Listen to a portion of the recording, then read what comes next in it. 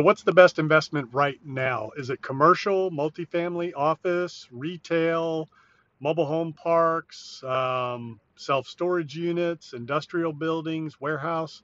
What should you be focusing on? What is the best strategy right now?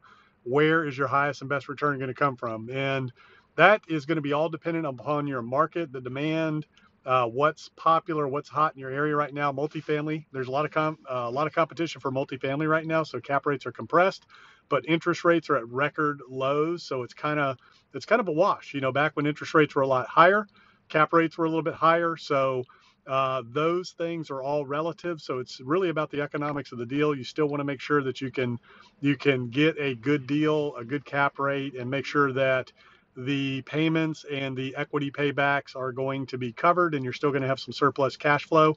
Right now, I'm seeing a little better cap rate in other types of assets and classes, especially in the office and retail sector. You can still get some really good cap rates in the sevens on some properties there.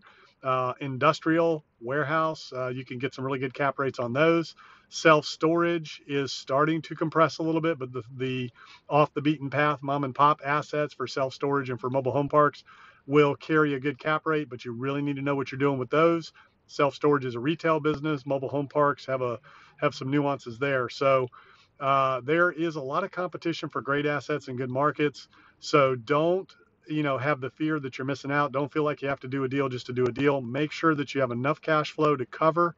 You don't over leverage, and you do not finance the property so that you're not going to be able to cover all of your debt service and your equity payback and have money left over for reserves in case something goes wrong. So that's a little quick synopsis on what's working out there right now, what I'm seeing in terms of cap rates, where the competition is, and what your best options are moving forward.